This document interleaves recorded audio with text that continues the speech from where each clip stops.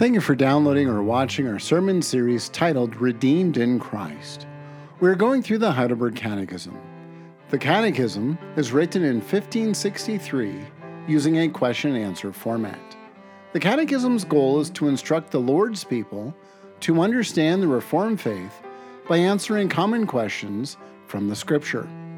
Please join us as we walk through this historic document and ponder the Lord's grace and mercy as we are reminded that we are redeemed in Christ.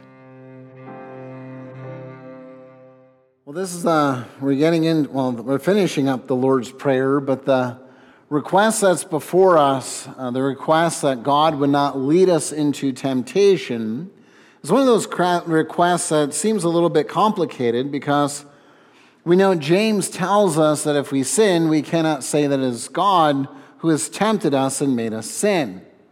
However, when we make this request by Christ's instruction, it sounds as if we are those who are actually being tempted by God because we're asking Him not to tempt us. So it's one of those things, again, where you hear this and you kind of think, well, is the Scripture contradicting itself? Why does Christ teach us one thing? Why does James tell us something else? Does that mean that maybe James doesn't belong in the Scriptures after all?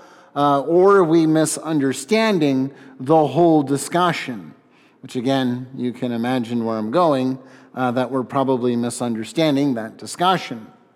And so what does it fundamentally mean that God is one who doesn't tempt us, as James says, but then we follow the example and command of Christ where He commands us to pray, lead us not into temptation? How do we reconcile these two things that are held out for us in Scripture? So as we consider this, we'll look at how the Catechism lays out our adversaries first, those things that are going against us, trying to interrupt and destroy our faith. And secondly, our advocate, how we find our life ultimately in Christ. And so let's begin then with our adversaries. Well, the Catechism is not very optimistic about the human condition when we read this. It tells us that we cannot stand on our own even for a moment. And you think about that wording, that the Catechism is telling us that if we were left to ourselves, we wouldn't desire the Lord, we wouldn't desire the things of God. In fact, we would desire our sin, and we want to just continue to fall into it and pursue it more and more, no matter how detrimental or harmful it might be for us. I mean, that's a pretty grim picture of the human race, to lay out that truth that's held out for us. And so really, this is telling us that we're in a very horrible situation in a post-fall world. But there's something else.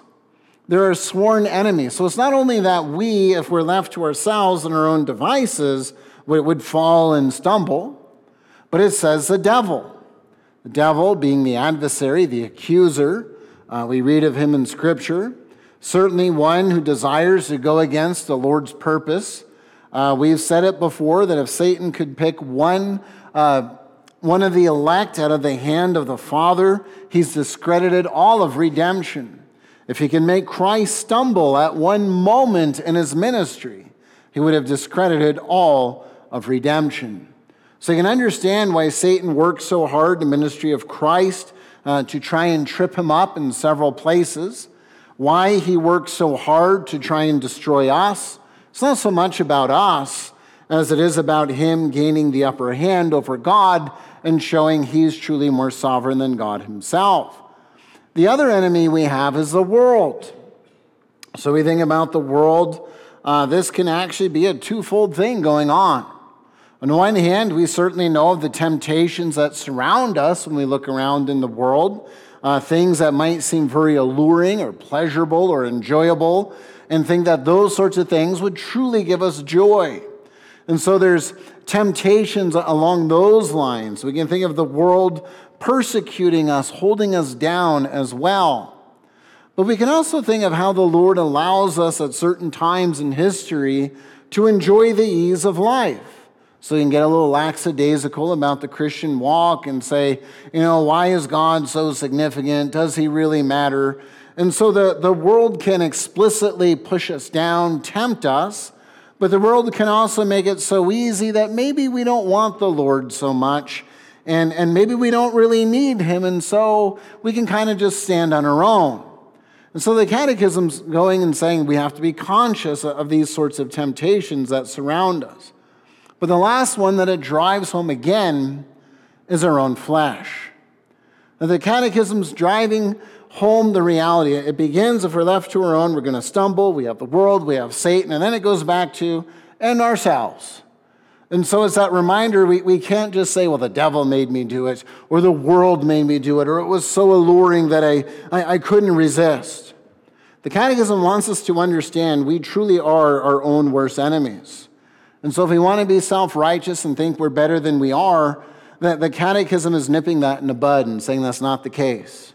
We're not very righteous. We're not very wholesome. We're not good. And so we have to be careful in thinking that we're better and stronger than we really are.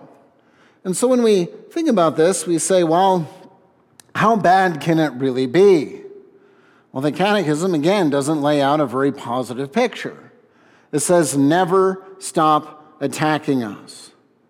So in terms of our Christian life and our Christian identity, this is saying there's a lot of forces out there desiring to destroy us. I mean, that's a pretty grim picture. To think about things actually trying to destroy us and ruin us and just take us down. But that's what the Catechism's telling us. And it's a reminder that this continues to go on and on and on. And we might say, well, why did God make this happen? But this is where we have to go back and say, how did we get into this predicament? Adam failed. And we have to recognize that this is a consequence of the fall of sin. That we fundamentally desire to rebel against God and we're content to do it. And so this request in the Catechism isn't doing this to overwhelm us or depress us or make us think that life is futile. It's saying this is why there's a very important request that Christ instructs us. We are a sinful people.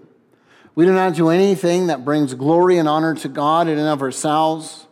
We are a people who are content to rebel against the Lord. So we turn to Peter. And I thought Peter's appropriate here for a lot of reasons. Peter being the disciple who's sort of just boisterous, says what's on his mind, and doesn't really, at least how it's presented in the Gospels, give a whole lot of thought. It just, something pops in his brain, comes out his mouth, and you can imagine the disciples kind of looking at Peter, waiting for him to say the thing they're thinking, but don't dare say it. And that's kind of who Peter is. But one of the things we learn about Peter is he's very zealous. He's the one that takes his sword and he's willing to go to war for the Lord, but he's also one that's not very consistent because he's willing on the one hand to draw a sword and fight against an experienced soldier, but he's also one who denies our Lord 3 times. So Peter understands on the one moment being very zealous and literally moments later being rather cowardly. And Peter is one who also, when we look at the Gospels, really wrestles with the glory of the kingdom, wanting to know when this kingdom's coming in its fullness. When are we going to put down those other people? When are we going to enjoy Jerusalem as it ought to be? He's certainly one of those disciples that's pushing Christ for those answers. And that's where it's important when you understand how Peter begins his letter. He begins his letter to those who are members of the dispersion. We're those who are the members of basically an exile. We are those in a situation where we are not in a time of victory, but we're in exile, like Israel, outside the land. That's where Peter places us. And so Peter is addressing something that's rather profound because he's writing to Christians in Asia Minor. These are not necessarily Jewish Christians. Some say, well, these are Jews in a dispersion, and so he's writing to primarily Jewish synagogues that are made up of Jewish individuals. I think that's reading a lot into the text that's not there. The more important implication, or I think the more likely implication, is these are Gentiles who have been converted and are now asking a question. Here I am following this God who has been raised from the dead, supposedly conquered death itself, has been raised, and all these powers come against us. What is this religion? What is this tradition? How can this be true? And so we have to understand that Peter's writing to a group of people that are wrestling with real life issues. Persecution's not a hypothetical thing for these recipients. They really are dealing with the reality that they may lose property, they may lose their lives, bad things may happen to them. And so they're really wrestling. Where is God in the midst of this? How do we get through this? Is this Christianity real? What do we make of all these things? And so as Peter writes to the elect exiles of the dispersion, think about that greeting. Right there, he's saying, yes, you're dispersed, you're like Israel and the foreign nations, but you're elect. In other words, this isn't accidental, that God didn't somehow arbitrarily decide to do something. That this is a reminder that as his people are scattered throughout the world, God still sees us, he has chosen us, his hand is still upon us. But Peter wants us to also understand that in terms of this dispersion, it's not a time of victory. It's a time of suffering, a time of trial, a time of testing our faith, seeing what we're made of. And as our faith is being tested, he reminds us in 2 verse 11 to live and to be exhorted as sojourners and exiles. In other words, we have to consciously see ourselves as sojourning through this world. Now in America, I don't know if persecution is necessarily hypothetical. We can see it sort of creeping up and more examples of it. We're not in a situation like Peter, but certainly we can see by and large in America that the more of the temptation would be life is pretty easy. There's a lot of things that we can do. There's a lot of opportunities. And so there's sort of that pulling away from Christ in that sense. So this is just as relevant for us. And of course, I do think there is some evidence that there's some different types of persecution that may be coming our way and maybe not. I mean, I don't know. But the reality is this is what, as we read this, we need to put this in the understanding who we are. Sojourners. Our fundamental anchor point is heaven. That's what Peter wants us to understand. 1 Peter 1 verse 7, at the beginning of this letter, he wants us to understand that our faith is being refined. So when he tells us in 2 verse 11, live as exiles and sojourners, 1 verse 7, understand, when these trials come, don't think this is some sort of an accident by the hand of God, or he's let his hand off you. He's saying, as the Lord's bringing you through these trials, again, through the valley of the shadow of death, right? It's not around, through. That the Lord is working his purpose in our lives. He's weaning us off this world, weaning us off the comforts of this age, and forcing us and compelling us once again to rely on him. And so as the Catechism is telling us the world is against us, Peter's affirming this. There's no doubt. As Peter writes this, it means we ourselves can distract ourselves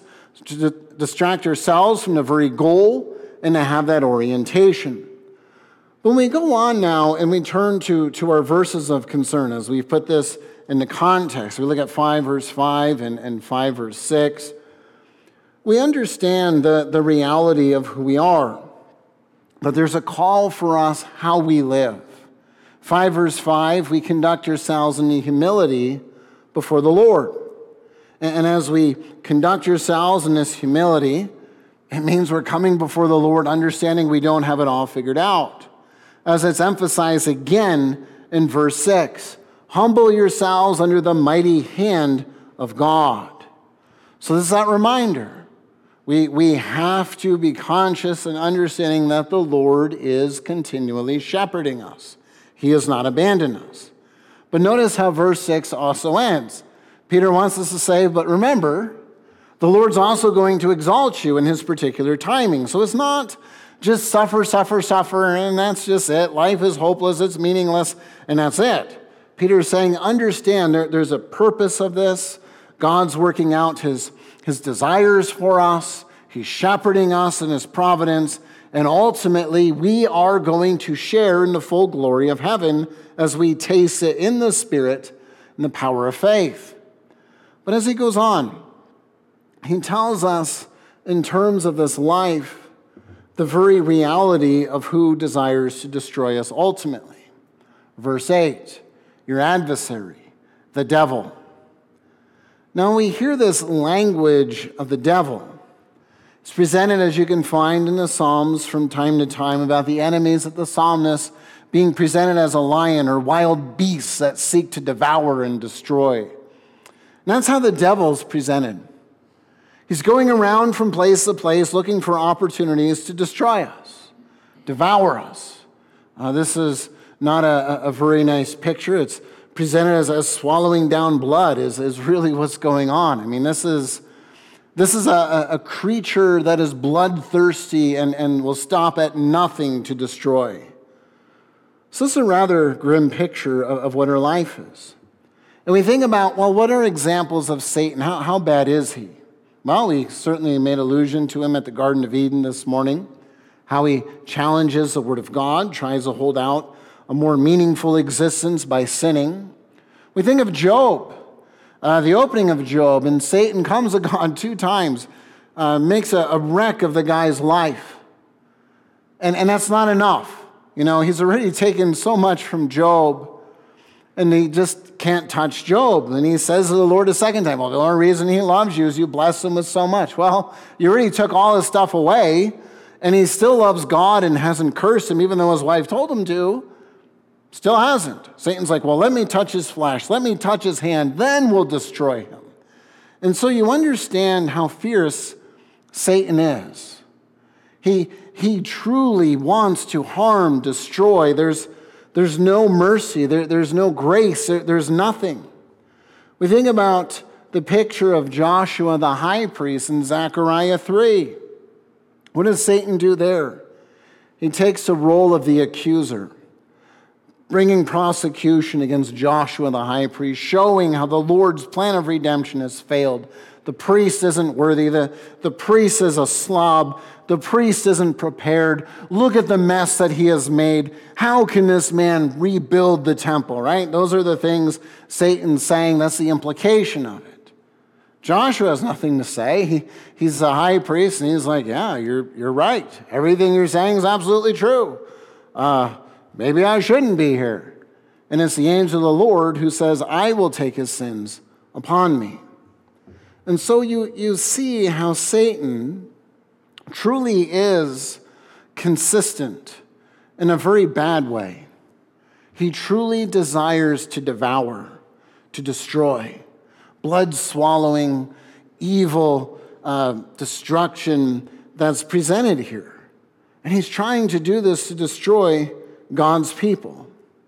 And so Peter is saying to the church, when you're facing these temptations and you're facing what's going on, understand, Satan doesn't want you to enjoy life. He doesn't want you to enjoy your Redeemer. He doesn't want you to enjoy your life in Christ. He doesn't want you to enjoy and to truly cherish the Word of God. He doesn't want you to enjoy anything that God has given you. He wants you to be discontent. He wants you to be angry. He wants you to not love God in any way, and he wants you to dwell in sin. That's what Satan's holding out. And so Peter, when he's talking about Satan prowling around, talks about the government being this oppressive force. We can certainly see where Satan is working behind the scenes and that, certainly in Daniel and other places, and as Peter's presenting him. So there are these forces that the Catechism is absolutely understanding and that Peter's affirming. This is a reality, rather bleak existence if we just stay here. But the Catechism doesn't want us to stay here. Because if we stay here and just let our minds stay here, it's really not much of a reason to be a Christian, is there? I mean, it just sounds like It's only a downside. It's just misery. It's just more suffering, and there's nothing enjoyable. But the Catechism wants us to understand, while we are those who are prone to wander, prone to struggle, Satan desires to destroy, that we still have an advocate, and there's still hope. Because we might say, well, what can we do? What's the hope that we have in this life? I mean, this is overwhelming if we're honest. To think you have this creature that before the foundations of the world, whenever the angels fell, whenever that was, has been basically honing his skills of temptation and destruction. How can we stand up to such an individual, such a creature, such a thing? Well, as the Lord goes on, and as the Catechism reminds us, that the Lord wants us to understand that he is the one who makes us strong. As we pray to our Lord, it's tempting to say, well, I can always pray. And I always go back to the example of Jacob when he sets up his family. And it's an important story because it does teach us something, doesn't it? First, he aligns his family. He sets it up so Leah and, her little concubine children and all those other children he doesn't love so much, they're first, and the little slaves are first, and then Leah and her kids are next. And then he has the children aren't so loved by Rachel, and then he has the ones that he really cherishes and loves. And the implication of that is, as he meets Esau goes to war, you have your front line basically holding him back so you can grab your cherished family and you can retreat, right? I mean, it's one of those things where I always wonder, what was it like to meet with Leah and those children after he got through this okay, when they know basically you're just dangling them out for bait and fodder. I mean, they really don't matter. But what does he do after he arranges a family? Then he prays, right? And so he has it backwards. And that's what the Catechism's reminding us. Our temptation is to come up with our strategy. Okay, how am I going to get through this? How am I going to work this out? And we see Jacob doing that very same thing. It's being honest with who we are as humans. And the Catechism is saying, where do we start? Well, we should start with prayer. That's where we need to start. We need to call out to God, and we need to explain what's going on. Not that God's ignorant and he needs us to tell him, but what is this doing? It's making us part of that angelic heavenly council, if you will. We're being aligned with his purpose. We're saying, Lord, you are the defender. You are the protector. This is what I see. Here are my enemies coming against me. Lord, you need to defend me and protect me. I can't do this. I am too weak. That's the point of what the Catechism is teaching us.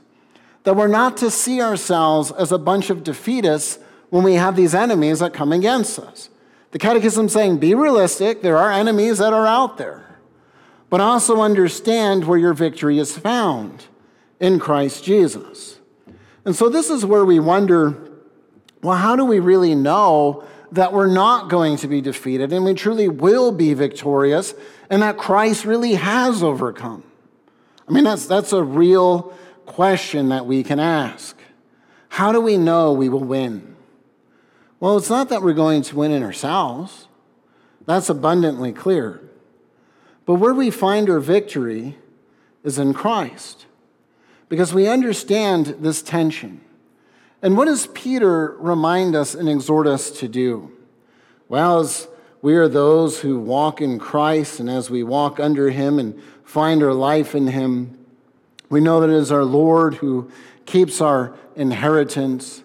We know that he is the one who is going to exalt us. But in the context of verse 8, if you notice, I skipped around to the scary part. But Peter exhorts us to do something that is not the first thing we want to do in the midst of a trial or a struggle. Be sober-minded. Now, the call of this is to be clear-headed, to be focused, to not be under the influence of anything. So it's driving home the reality of where someone may be inebriated and they're not thinking clearly, or someone's incredibly tired, they're not thinking clearly. So what Peter's saying is have a clear understanding. So we have a clear understanding, and then he tells us to be watchful. This is really just being alert, aware of what's going on around us, being vigilant as we face what's before us. This is just basically guarding or being in a situation where you understand there's danger, but you want to be aware of all the danger. You're not overwhelmed yet, but you're alert. You understand something may happen. That's your stance. So you think of yourself as a guard in a guard tower. You understand somebody may come against you. You don't really know necessarily when or where, but you want to be alert and know what's going on and where this force may be coming from. That's what we're being told to do here. And we say, well, why do we need to be alert? He goes, it's because Satan is the enemy who wants to devour you. Now we say, okay, so what do we do with this? How do we find life and hope in this reality? As the devil desires to devour us, how do we know that we will persevere? Well, as I already mentioned, the Lord is the one who is going to exalt us. Verse 6. So the Lord is the one who is working out his purpose. We need to remember that. Verse 7. Casting all of our cares and anxieties upon the Lord. Now, when we hear this, we have this promise that goes back to Psalm 55, verse 22. That's really what Peter's drawing on here. And it's one of those things you have to understand. Peter knows this firsthand. You think about Peter after denying our Lord 3 times in the uncomfortable breakfast that's recorded for us in John's Gospel. Peter, do you love me? Peter, do you love me? Peter, do you love me? Right? 3 times makes the point. You denied me 3 times. Do you love me? And you can imagine that Peter knows the connection. Christ doesn't need to make it more explicit. And Christ says, feed my sheep, feed my lambs, care for my people, basically. So the Lord's saying, listen, Peter, you stumbled, you fell, you messed up, you were humbled. I'm restoring you. Here you are. So Peter understands who the Lord is. So when he tells us to cast our anxieties upon the Lord, he's recalling for us language from Psalm 55:22. And it's the assurance of Israel and thinking about their situation and the struggles that the psalmist has. And it's language that recalls for us significant events where one casts their cares upon the Lord and then the Lord sustains. So the Lord upholds because he cares for you, as he says here. Other translations or wording of this is sustains you. It's the assurance where Nehemiah even recounts the history of Israel, where Israel, in the midst of their testing of the wilderness, again, sojourn, exile, wilderness, those themes. Nehemiah recounts in the midst of the wilderness, God sustained his people. In a situation where there is nothing that sustains life in that environment in and of itself. But nevertheless, the Lord sustains his people. We think of how overwhelming it must have been where you have Israel sojourning, wondering where the Lord is. Psalm 55, calling out to God and then being assured that the Lord is the one who will ultimately sustain and exalt. So when Peter writes this to the church, he is saying to us, there is nothing you are going to say to God that is going to shock him. There is nothing that is going to go beyond what his grace can cover that is going to shock him. There is nothing beyond the redemptive power of Christ that is going to overwhelm him. Or he's going to say, boy, I didn't take that into account. I don't know if we can cover that. And so Peter is saying, when you have these moments of doubt and struggle, he's saying, clear your head. Think about the promises of the gospel. Rehearse them. Think about the story of the Exodus and all hope against hope, Israel against the Egyptians and the Red Sea and the Lord delivering them. Israel wandering the wilderness for 40 years. How are we ever going to get into the land? And yet they take the land. Again and again, we have these instances in covenant history as we rehearse these things in our mind. We see that when we are found and grounded in Christ and in the Lord, we are those who are truly more than conquerors in Christ Jesus.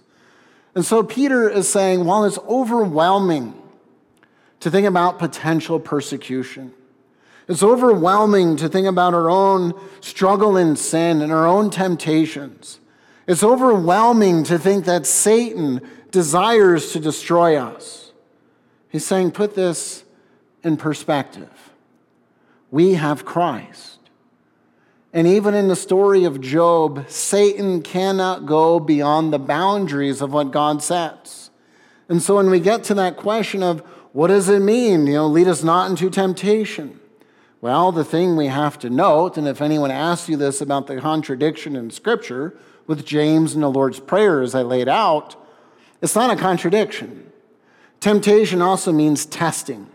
So what are we saying to the Lord? Lord, don't test me to a place where I'm going to stumble. Lord, uphold me. Lord, sustain me. Lord, I'm afraid of falling away. Lord, I'm afraid of falling into sin X. Lord, I'm afraid of being distracted by whatever. That's what this is calling us to see, that we're honestly coming before the Lord as His vulnerable people, saying to Christ, I am weak and I need you to sustain me. Notice as we resist Him, how do we resist Him? Firm in the faith. What is our faith? Well, it's how we take hold of Christ. It's the power that is beyond this age, literally. Understanding that there are others who suffer. Understanding that we have our dominion, our power, as he concludes this in a wonderful way. We have our dominion and power in Christ Jesus. And so Peter is saying, listen, I know what it's like to be tempted or tested and pushed to a point where Satan is given permission to sort of wrestle with me. I gave in. I failed. But Peter says, listen to who your Lord is.